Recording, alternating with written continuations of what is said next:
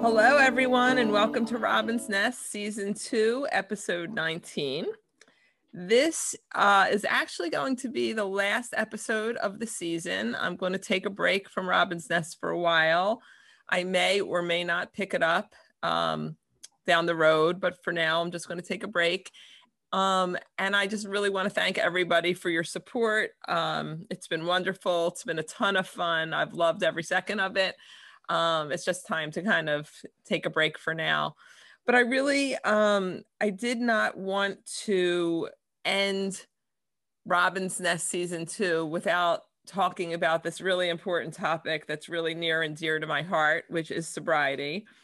I think this is a really huge hot button for a lot of people, and there's so much to talk about regarding society's drinking habits. And I thought it would be really interesting to have a podcast with 3 people who have chosen a life of sobriety for different reasons. You don't hear about sobriety a lot. You hear about drinking a ton, but you don't really hear about the sober life much. So I thought that that would be an interesting topic to finish out our season. So I have actually 2 guests today. So that's also pretty different. I've never had 2 guests. I usually only have 1, but I wanted 2 different perspectives. So first, I would like to introduce to you Barbara Herstig. Barb lives in St. Louis, Missouri with her husband and her 3-year-old daughter, and is currently pregnant with her 2nd child due in December. Congratulations, Barb. She's originally from Minnetonka, Minnesota, and is a licensed professional clinical counselor. She went through residential treatment for alcoholism in 2004 and has been living a sober life since. She's an active member of a 12-step group and is extremely grateful for this life that she's currently living, this sober life. We also have Hannah Kohler-Batone. Hannah is a rising sophomore architecture major at Temple University, originally from Red Bank, New Jersey. Hannah's relationship to me is through my daughter, Zoe. She is currently dating her and is her girlfriend for how long? 8 months? 8 months, yeah. 8 months. Unlike many of Hannah's peers, she never had an interest in drugs and alcohol or the party culture. She's now navigating through college, consciously and confidently choosing a sober life. And as life begins to open up since the pandemic, which made her life easy as there were very few parties at the time, Hannah is anticipating feeling more pressure to drink and use drugs once she is back at college this fall. And then we have me. I don't have much of a story, to be honest with you. My story is really that I never really experimented much with alcohol as a teenager. Then in high school and all that. And then when I got to college, everybody was drinking. I wasn't, luckily I was a commuter student, so I didn't have the pressure of being in a dorm and all of that. But I was a commuter student, but I still, my college friends were drinking and I certainly felt the pressure to drink. So I tried drinking and I absolutely had no idea what the excitement was all about. Like I just never felt good ever. Like if I drank anything, I would either fall asleep, throw up, or my teeth would get numb. I'm not kidding. Like literally those were my 3 reactions to alcohol. I never felt that feeling that a lot of people get, relaxing or a high or whatever. In addition to all of that, I worked in rehab for a big chunk of the beginning of my career, and I saw how alcohol destroyed families. And so my experience on a personal level was just, I didn't enjoy it in any way. I didn't enjoy being around super drunk people. And then I would see how alcohol was just destroying everybody's lives. And so I just chose to live a sober life from that point on. But it's been a pretty interesting journey because the world is not sober. So I thought we could talk a little bit about that. So I really wanted to start with you, Barb, and I want to thank you both so much for being on the podcast today. So thank you for agreeing to talk to me. Of course. So Barb, I thought we would start with you. Can you tell us a little bit about your journey into recovery? I can. I'm laughing kind of a little because I think, Hannah, what year were you born? 2000? 2002. Right. I got sober in 2004, right? So I know everyone loves when we do that like age game, but I mean, that was, so I've been sober like your whole life, you know, which is crazy. But my experience is actually a little similar to Robin's in that I wasn't really, I didn't drink really much at all in high school. I wasn't really into partying until maybe my junior, senior year, when I started smoking. I smoked pot for a lot for most of my kind of senior year of high school and then into college. And I didn't drink heavily, but I didn't drink regularly, but when I did drink, I drank heavily. And that was most of my kind of college years, was just a lot of pot smoking, which I now know was just the numbing out so I didn't need to drink as much as I probably would have if I wasn't using, you know, other things to numb. And I went to school and I thought, I can't drink the way I want to drink and still go to class and function and show up. I mean, I didn't just drink to relax, right? I could have said I was doing that, but that wasn't really the goal. What was the goal? I would say the goal was just to drink. I mean, there's a lot of things they say about people who are truly alcoholic, but one of them is that once you start, you really don't stop. You can't stop. You don't want to stop. You just kind of, you keep drinking. So that was me pretty early, where I just would drink into, I don't think the goal was let's get blacked out tonight, but it was just let's drink till we no longer know what's going on. And that's fun, right? That was the fun. And so I knew I couldn't do it as often and still function, right? Functioning was very important to me. So I wanted to still go to college, go to class. And can I stop you for 1 second? Because I know Hannah's thinking the same thing as me, because we've talked about this before. But like when you say it's fun to drink to the point of not really knowing what's going on, what is fun about that?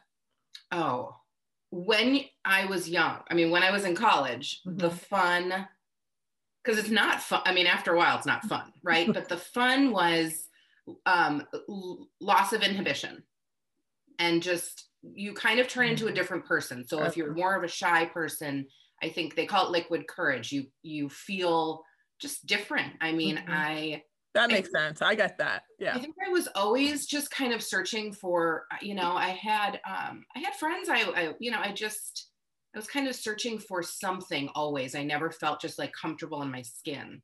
So drinking helped me feel, for some reason, comfortable in my skin early on drinking. And then as you continue, you're always chasing the original drinking, because at first you don't need much to drink. You don't need to drink much to feel that high, that high you talk, like the euphoria, right? I mean, there's a whole show about it, right? So you're chasing it kind of the rest of the time, because if you continue on, you eventually build up this tolerance, which is what I did. And I needed to drink more and more.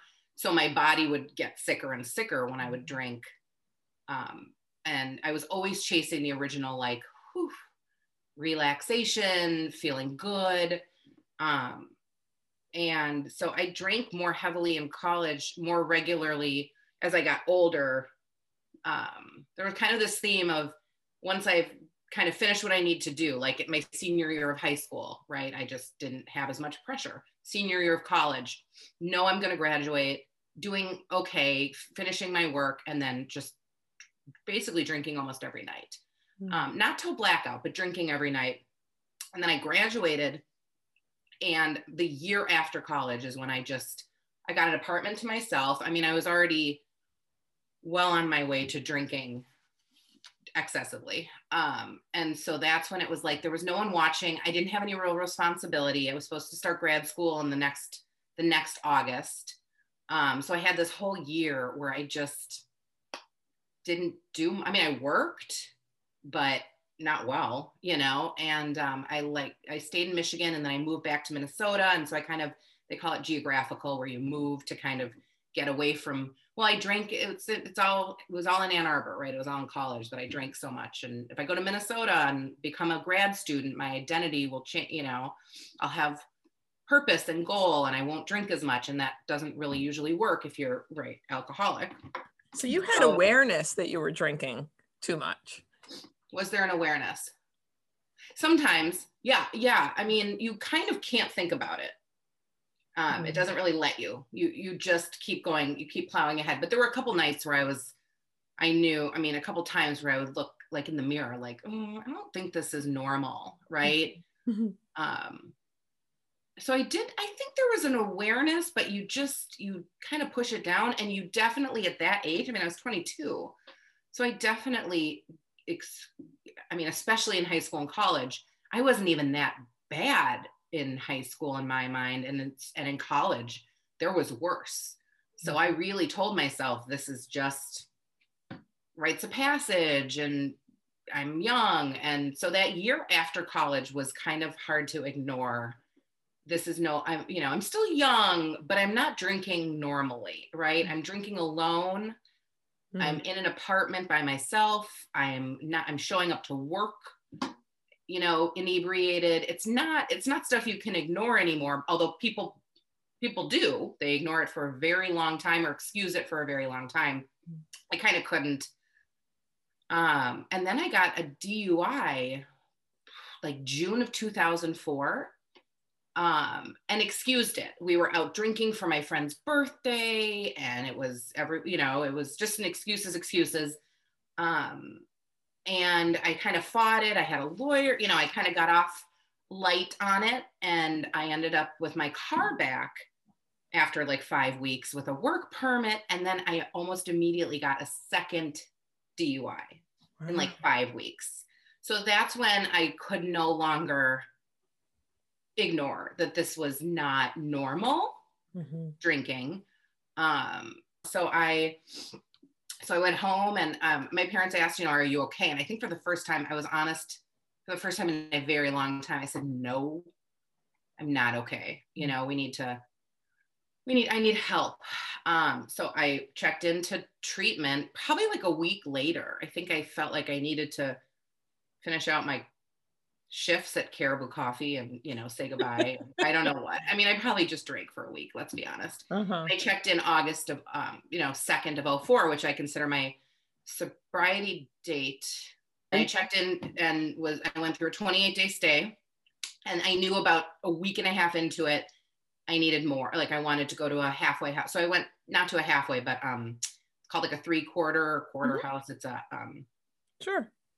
Sober living. So I stayed in sober living and I lived for 6 months or something in sober living. And then I just went to AA all the time. I deferred grad school for a year and just worked in a, sober community job at a coffee shop or something, just a place everybody went, and went to AA meetings and worked the steps, got a sponsor, and works if you work it.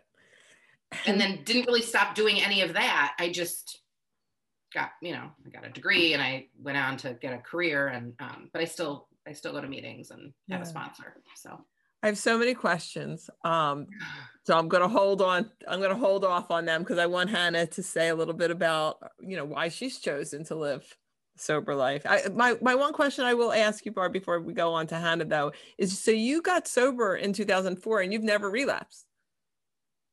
That's amazing. I mean, no, thank you. It's not, but I laughed because at the beginning when you said, chose sobriety, like I think sobriety chose me. Yeah. Better for everybody. But it really, I mean, I don't give a lot of credit to. I give credit to where credit is due, which is, 12-step group, higher power. Because I've seen a lot, and I shouldn't. Most people, me and my best friend are both still sober, and that is not statistically. Oh, I know. Right, normal. So I know. I used to go to meetings all the time back in like the late 80s, because I used to work in rehabs and psych hospitals on addiction units. And, so I've been to many, many AA meetings over the course of my life. And I remember them saying that most people in this room are going to relapse. And the only person that isn't going to relapse is the person sitting there going, I'm the one who's not going to relapse. Like the person who declares it. Yeah. They gave us the odds and I was like, you guys, not me. Exactly. Yeah. But Hannah, can you tell us a little bit about, as someone who does not have an addiction history, why you decided to live a sober life? Yeah, I mean, like you said, like you feel like yours isn't interesting. I feel like mine isn't interesting. I just like have just never had an interest in it. Genuinely just never had an interest in partying. Like I like to go to bed early. Like I don't want to be out late. I just, but when people ask me why I don't drink, like people my age, that's not a good enough explanation for them. So the other things that contribute to that are I'm a very small person. I don't weigh a lot, so I don't have a tolerance for alcohol or drugs. And I just know that my body size, I could not handle a lot. So that's that. I'm on anti-anxiety and antidepressants, so those are never a good mix. And then also I guess in like elementary school, I developed emetophobia, which is the fear of vomit. And it's more of most people who have emetophobia, it's like a fear of themselves throwing up, but mine is more a fear of other people throwing up.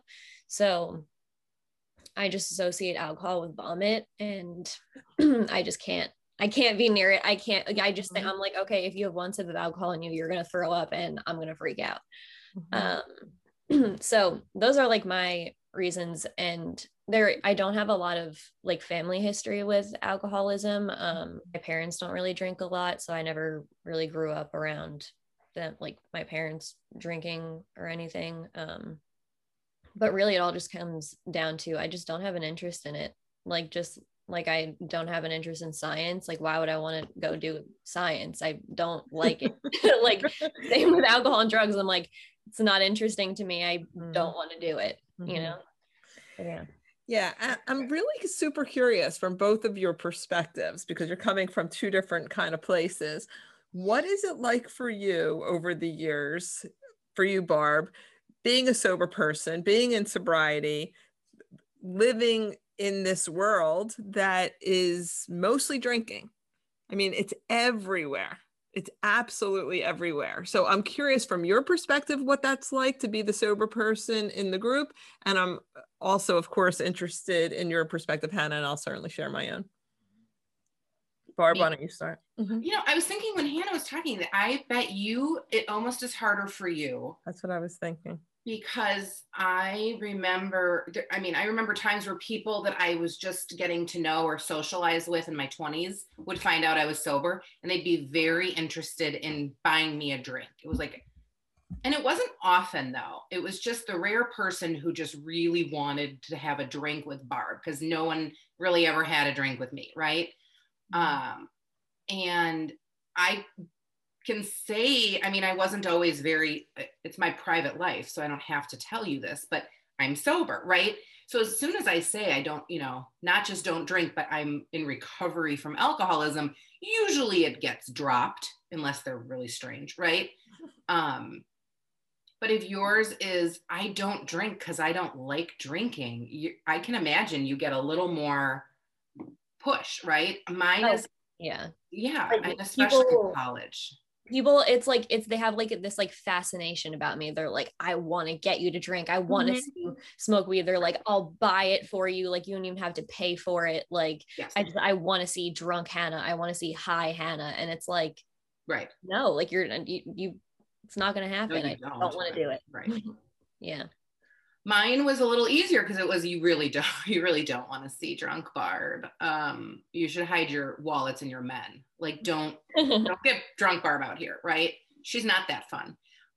So those were few and far between for me. And I didn't really hang out with those people very often if they were that obsessed with me drinking, So I think at first it was a little bit more difficult to kind of imagine my life sober. My life had been not sober for so long. And most of my relationships, most of my socializing had revolved around alcohol. I was lucky. I had a lot of friendships that weren't just about drinking. So most of those people are actually still in my life because our just relationship wasn't alcohol based. Even college friends, we partied, but it was there, there's still plenty of friends that we love each other, right? And it wasn't just about drinking. So most of my friends didn't care. My friends that knew what was going on certainly were thrilled that I was sober and were never going to, push. And so what I started to realize is I would go out socially still, and I would have more fun, right? I remembered everything. I could drive home whenever I wanted. I wasn't doing horribly inappropriate things anymore. I didn't have to, I didn't have shame the next day about what did I do last night. I mean, it wasn't very long before I realized this is much preferable to drinking when you drink like I did. Yeah. I was thinking the same thing though, Barb, about, like as a recovering person, if you say to, if someone says, hey, can I get you a drink? And you say, oh, no, I don't drink, I'm in recovery. That kind of shuts people down. Like, oh, okay. They don't want to touch that. But, for me and Hannah, who don't have a history of alcoholism, and then we just show up to a social situation and we say we don't drink, people cannot wrap their brains around that at all. I mean, they don't understand. Well, like not at all. That's what they say, like nothing. And right. It depends on the person in terms of what the reaction is. Some people have a huge reaction to it. Like it really startles me. I remember one time, and for confidentiality purposes, I'll be as vague as possible. I remember one time being on vacation with somebody and they did not know I didn't drink.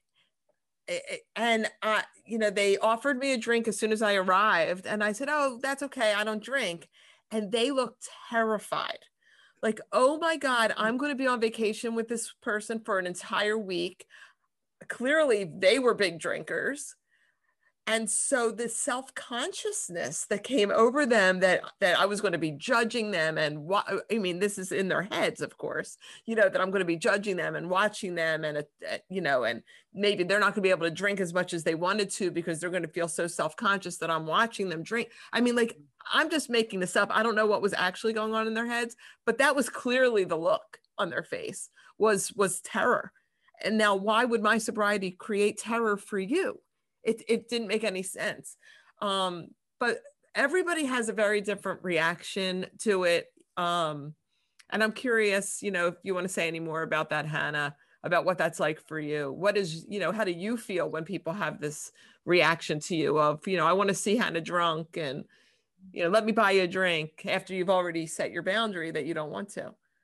Yeah, boundaries. People don't have those when it comes to this. Like, because I don't have like a good enough reason to not want to drink or smoke or do any kinds of drugs. Like, people will just keep trying and trying and trying. And I think people think that I'm someone that's like easy to like get past, but like I built up such a wall. I'm like, no, like you're not, I don't give in.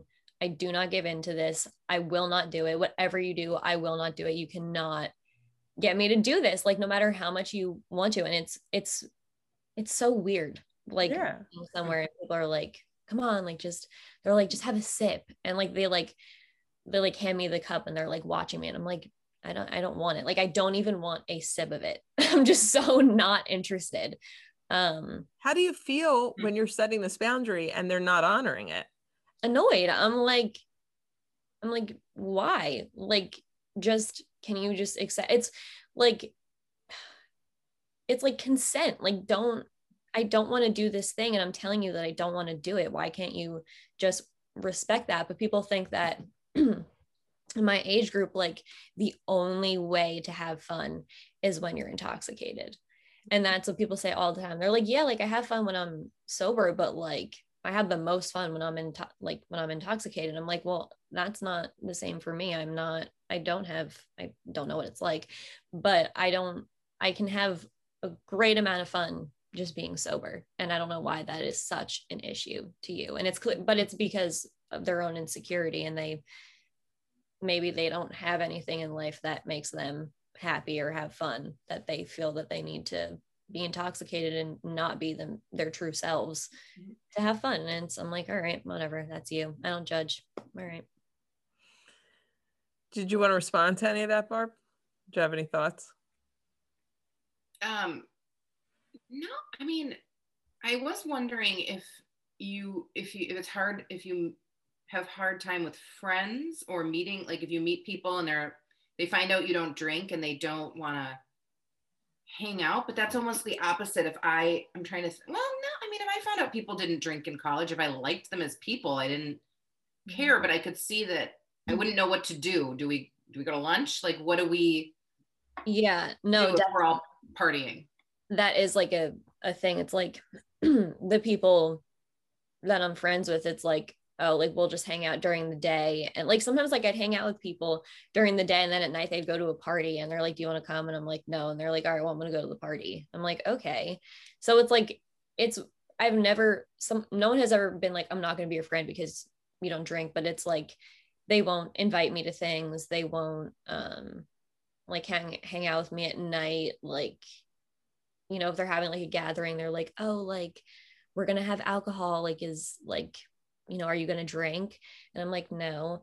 It's never. And also like with like relationships, I was always like, especially at a young age, like finding someone who like didn't make drinking and partying their whole personality, because like people my age, especially girls, it's like drinking and juuling and smoking weed is like their personality trait, people who don't get past high school pretty much. So I was always nervous about like finding a partner who didn't like do all that, and Zoe doesn't. So that was really good. But yeah, I like all of my friends drink, all of them. But I just have found the people who just drink every once in a while and not the people who party every single night, like 24/7. So I found my group of people, but I don't think I have any friends who live like me and just don't do anything. I don't either. I mean, I'm 53 years old. I mean, my husband very, very, very rarely has a beer. I mean, he has like a beer, maybe twice a month, one beer. But all of my other friends drink. And they drink to lesser or smaller amounts. So they all drink different amounts. And for the most part, it doesn't bother me. It truly doesn't bother me, except for there are some people who behave very differently when they're drinking. And like, there are some people who drink, some of my friends drink, and they just become more of themselves, more fun, more, as you were saying, uninhibited. But the personality that I like during the day just gets bigger. And then there are people that I'm friends with that drink who become the opposite of what attracted me to them in the first place. You know, like they become very quiet, they become very withdrawn, very disconnected.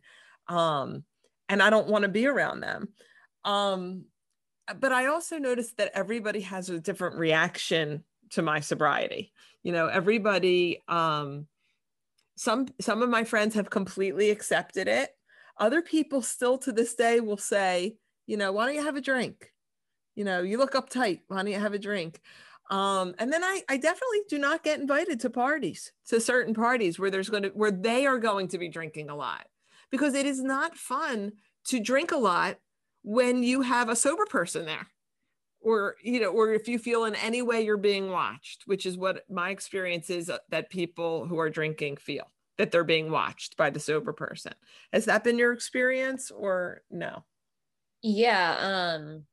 Like I'll always be like, I go to, like I've been to parties and stuff like that, and I've been the only sober one, and like it's fun like a few times to watch everyone, but then in the back of my mind I'm like, is someone going to throw up? If someone throws up, what am I going to do? Where's the door? Where can I leave? Like all that kind of stuff. So I'm already like, I'm anxious. It's not like a fun environment for me. But I'm going to be honest, like after a while, like seeing just a bunch of drunk, intoxicated people, it's annoying. It gets annoying. I'm like, this isn't fun for me. Like, unless it's like people that like I'm really close with, like it's sometimes like funny to see them, you know, because they don't get annoying. Because there's some people like that, like they just get annoying when they're drunk. I'm like, I don't want to be around you. Like you're pissing me off. Mm-hmm. But yeah, no, I like same as you, don't really get invited to places, or People are like, well, everyone else is going to be drinking and you're not. So just so you know, like maybe you might want to drink. And I'm like, no, I don't. Do you feel like when you don't get invited places, Hannah, like, do you feel upset by that or do you feel relieved or something else? Both. Because I'm like, oh, these people know that I don't drink. But then I'm like, oh, these people know that I don't drink, so they're not going to invite me. Like they still don't want to be like with me, even if I'm choosing to not drink. Like and during high school, like it was hard for me because people were like transitioning into their partying like stages. Like I've had friends who like really didn't drink, but then now like all they do is drink. And like they've just like changed, and it's hard to see that. So yeah, it's weird. It's weird. Barb. I'm just thinking you're gonna like your 20s, you're gonna love your 30s. Because it's not, I don't know what a party is anymore. I mean, I don't remember the last time there was a party of adults that was a rager. I mean, we get together kind of like you are now, where you get together and you do something. And if someone orders a drink, that's not the focus of what we're doing that night, right? We're at dinner or we're at a concert. I mean, not anymore, but at a concert or a play. It's not, certainly not revolved around alcohol in my life. Nobody, and I have a lot of friends, most of my friends drink, but not college drink. And 20s is when people started to calm down. So I'm not around. I stopped staying at things past 11. Now I stopped staying at things past 9. I mean, I'm not. You get older and older. Like I'd stay out till 11 and then I'd know nothing good happens after 11, right? Go home. And so my friends might have continued to do whatever they were doing, but I always knew the time to exit, right? It was just when people were starting to get a little ramped up. And now I don't know if they're doing that without me. I don't have time to care, but I know I have a very full social life that does not revolve around alcohol. And these are all people who drink. They don't party. Yeah, I think that there's a whole continuum of this. I mean, it's interesting to hear sort of your experience and where you land on this continuum in terms of your sobriety, and then you're not around a lot of people who drink a lot. Or not with me. Right. I might not stick around if they're drinking heavily during the day, again, we don't have a lot in common. If they're drinking after I leave dinner, or again, parties, maybe I'm not being invited to them. I don't know a lot of like parties where people my age, and maybe it's my age too, right? We have young kids. Like, I just don't know these parties where people are getting together to drink. I mean, I have so many clients who, I mean, I'm 53, but I have clients in their 40s with young kids. Yeah. Who are getting together with their girlfriends, drinking wine all night on a Friday night. I would do that. I would just leave at a point. I have friends who have birthday parties, sure, right? I just don't stay to the point where I leave. Right. But do you ever feel aggravated about that? Why do you need to leave? Wouldn't you like to stay and enjoy the party longer? No. Without their drinking. My point is, I know what you're saying. I'm not leaving because of their drinking. I'm leaving because it's 10 o'clock and I'm going to bed. Okay. I want my pajamas. I got to get up at 6. My daughter was up at 5:30 this morning. No, I wouldn't stay later if they weren't drunk. Like, it's lining up perfectly because I'm done and they can just do whatever they want now, What did you say, Hannah? I said that I feel the same. Like, I would stay a little bit longer, but like, really, I just want to go to bed. I don't really I'm an introvert. I want to just be home and, doing my own thing. Do you guys have any reaction or feelings about what's going on in the general society, though, of why everything seems to be revolving around alcohol, whether it was during the pandemic? I mean, there was so many memes. To your point, we were talking about the memes earlier, Barb, like everything was about drinking because no one had to drive. And if you don't have to drive, you can just be home. But, people have their kids sitting there and they're drinking all day. or, you know, they're celebrating something and they need to drink, or they're going through a hard time and they need to drink. And, you know, what scares me just as a mom, I mean, I have two kids, 22 and 19, and I am terrified of them driving at night on a Saturday night, because my experience is that most people are drunk. Most people on the road after 11 o'clock are drunk. And you, sober person, my child, are going out there and you're going to be in the lanes with all these drunk drivers. I mean, for me, it's just that from a safety perspective, it terrifies me. If I had a phobia, that would be it, I would say. I mean, I really do. My kids would say that it's out of control, because I really do have a big reaction anytime I hear that they're in a car. I was so happy both of my kids went to Temple University, mostly because you don't have to drive. You don't have to drive anywhere. You can walk everywhere or take the subway. Fabulous. Do whatever you want. Like, just don't get in the car. But I'm wondering if you guys have a reaction or thoughts or feelings about why everyone is turning to alcohol, why this is so appealing to everybody. Either of you can respond, or both. I'd really like both of your perspectives. Yeah, I'm trying to think. It's just, I think it's a big part of like American culture. I don't know why. I mean, there's a lot of cultures that, I mean, not that America really has much culture, but like a lot of other countries, like it's very revolved around drinking. Like everything they do is like with a drink. So I think it's just like just the societal like standard that alcohol is a big part of it, and people just latch onto that and go with it, and people drink and they like it and they have fun. So like, oh yeah, like I'll just keep doing this. So I think it's just we've normalized it so much in society, and people are, you know, people who are mainstream, they just follow that and they drink. I don't know. I think it could be as simple as that. Barb? You know, they're two separate things. Drinking at home, I have less of an opinion on. I can't have opinions because there's too many options in there, right? Like, are you an alcoholic and you're drinking at home and your children are unsafe? Or are you someone who's unwinding at the end of the day? And I don't know, because I don't diagnose that, right? So those are separate.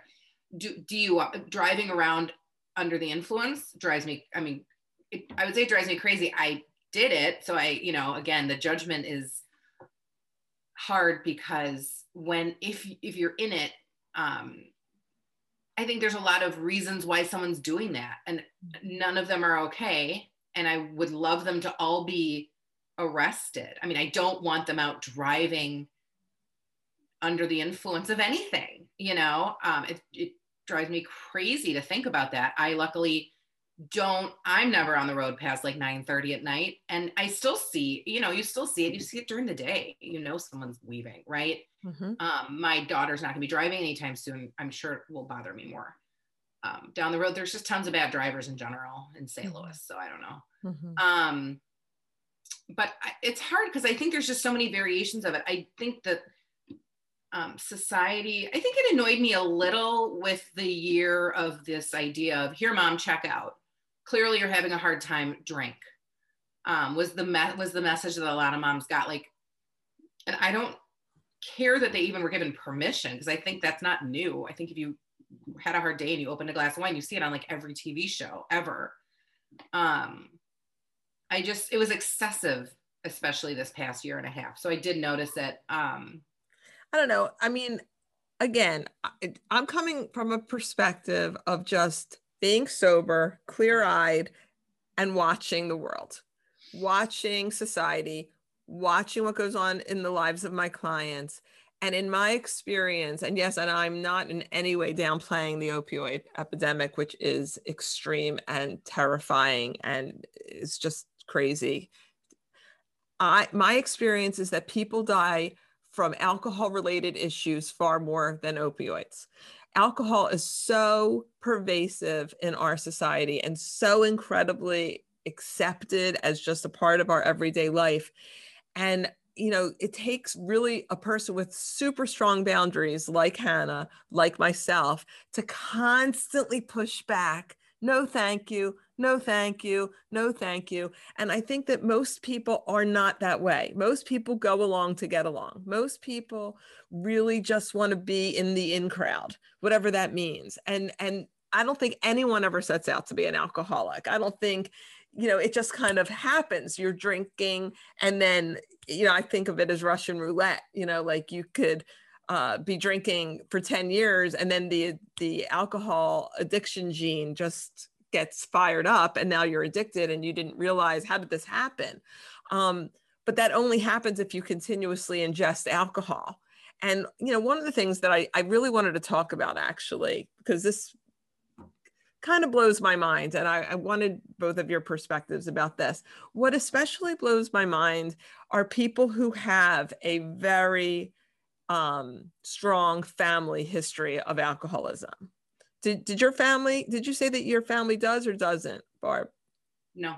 Okay. But imagine if you had a mother and a father who were alcoholic, and you were experiencing that throughout your whole life. We know that there is a hereditary aspect to alcoholism. So why, if your mother or father or brother or sister or grandparents were alcoholic, why do you take that chance? Why do people who have histories of alcoholism choose to play Russian roulette with their own bodies as it relates to alcohol? I really am curious about that. I think because they want to fit in with society and they just want to have fun. They're like, it'll never happen to me. I think that maybe is, I mean, I don't know, but like maybe a lot of people who do get addicted to drugs or alcohol, they're like, it'll never be me, even though they know that there's a history in their family. Like that happened to my cousin. I think it's something like that. I mean, there's a million reasons to, you know, there's people who don't. I've had friends who never take a drink because their parents were alcoholic and they were afraid to turn into their parents. I've had people who drank because they thought it would be different. They wouldn't be like their parents, which is most of us. We do things thinking we're going to be different, right? But I think there's possibly a misunderstanding too of alcoholism. Often, most of the time, is thought of as, if it's genetic and it's in you, it's kind of almost unavoidable. And you might have taken a drink young. Your parents might have given you a drink as a drinking buddy or at the table, or, you know, and it can ignite the alcoholic mind. And so that doesn't mean that you then suddenly drink alcoholically immediately. It just means you feel that feeling that alcoholics feel, that normal drinkers don't tend to feel, and you chase it, and then eventually it becomes more of what we typically think of as an alcoholic drinking. But again, everything looks so different, right? Because some people think of alcoholic as person under the bridge, right? Just with a paper bag. But there's so many stages of it. The only definition that I've ever really been taught was, once you start drinking, you don't stop. And that doesn't mean every single time, but that's typically what you see in an alcoholic. Or you maybe haven't drank for a little bit, but you're going to again. Your mind will tell you it'll be different this time. So you can see people go years not drinking and then pick up a drink, right? So I think there's so much, I think to say alcoholic, right? How do you don't even know, you can go years without knowing that you're an alcoholic. So why would you? You don't know. Right. And then usually when you've crossed the point of no return, you don't realize it until much later. And nobody can say that was the moment I crossed the line of no return and I wish I'd known. I mean, people say it, but it's, you don't know. And that might have been when you're young. Maybe your parents drank with you.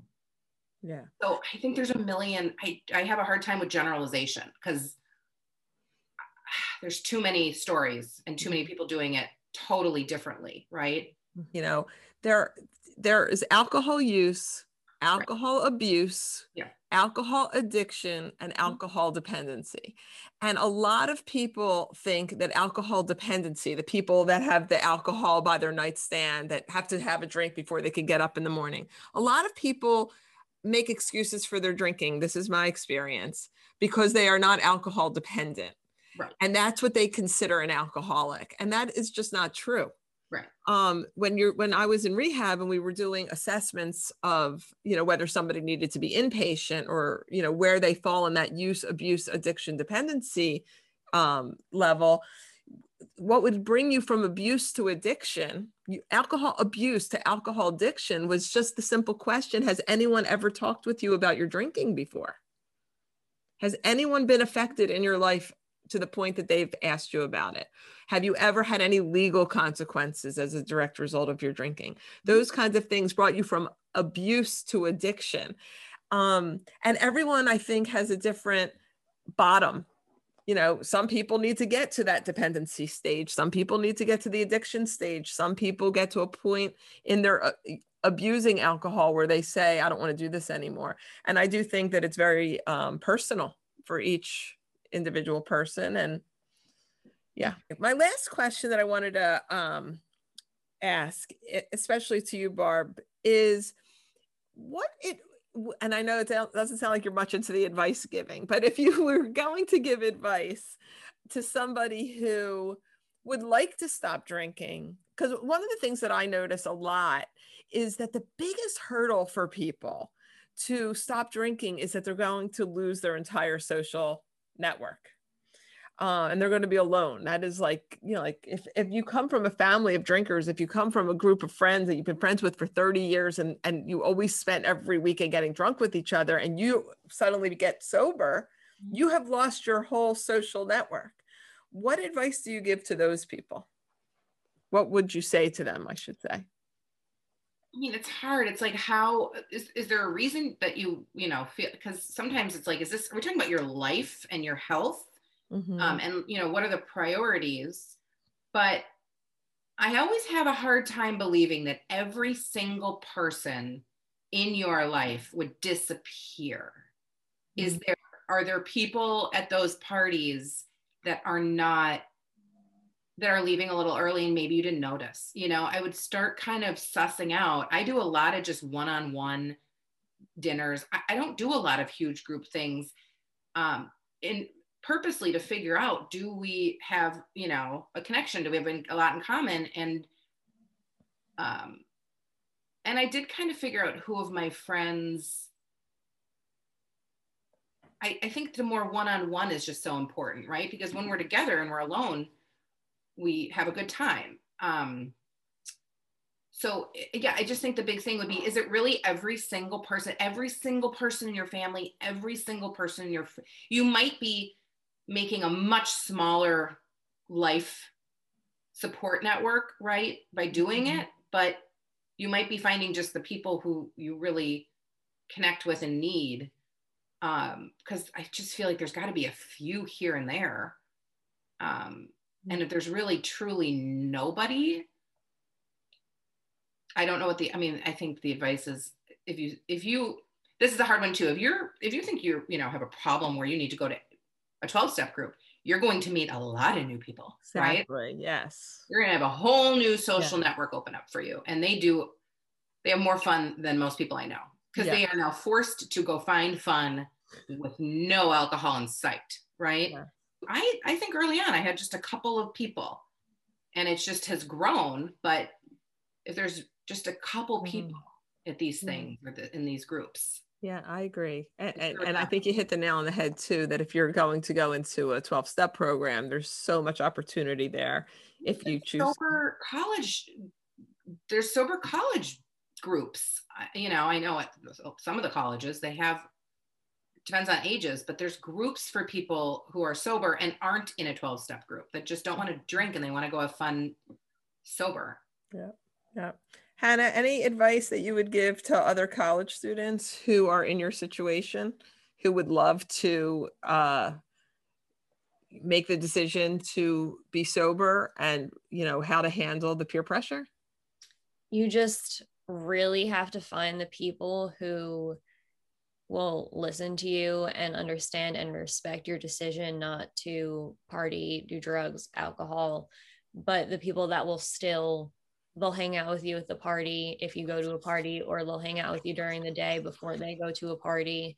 Because I would say, like, you're not really going to find anyone who doesn't drink, at least in my experience. The people that like I tend to be friends with, people that I attract and am attracted to, like, they're people who party and stuff.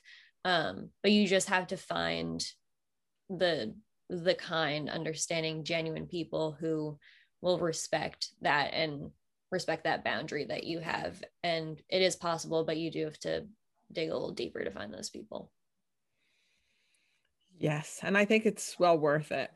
You know, I think it's well worth going and finding your people, and it's quality over quantity always.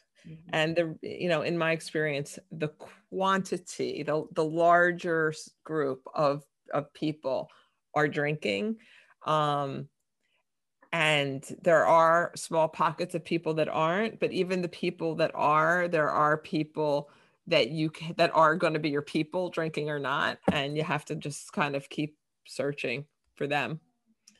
Anyway, I want to thank you guys so much for being on this pod today. I really appreciate your honesty and sharing your experience. Thank you so much. Thank you for having us. Absolutely. And I want to thank all of the listeners for all of your support throughout the last 18 episodes of this pod. And I hope to be back sometime soon. In the meantime, you'll be able to catch, you know, all the updates on Instagram. Follow me at Robins_nest_pod. And as soon as we're back, you'll be the first to know. So thank you so much, everyone. Take care.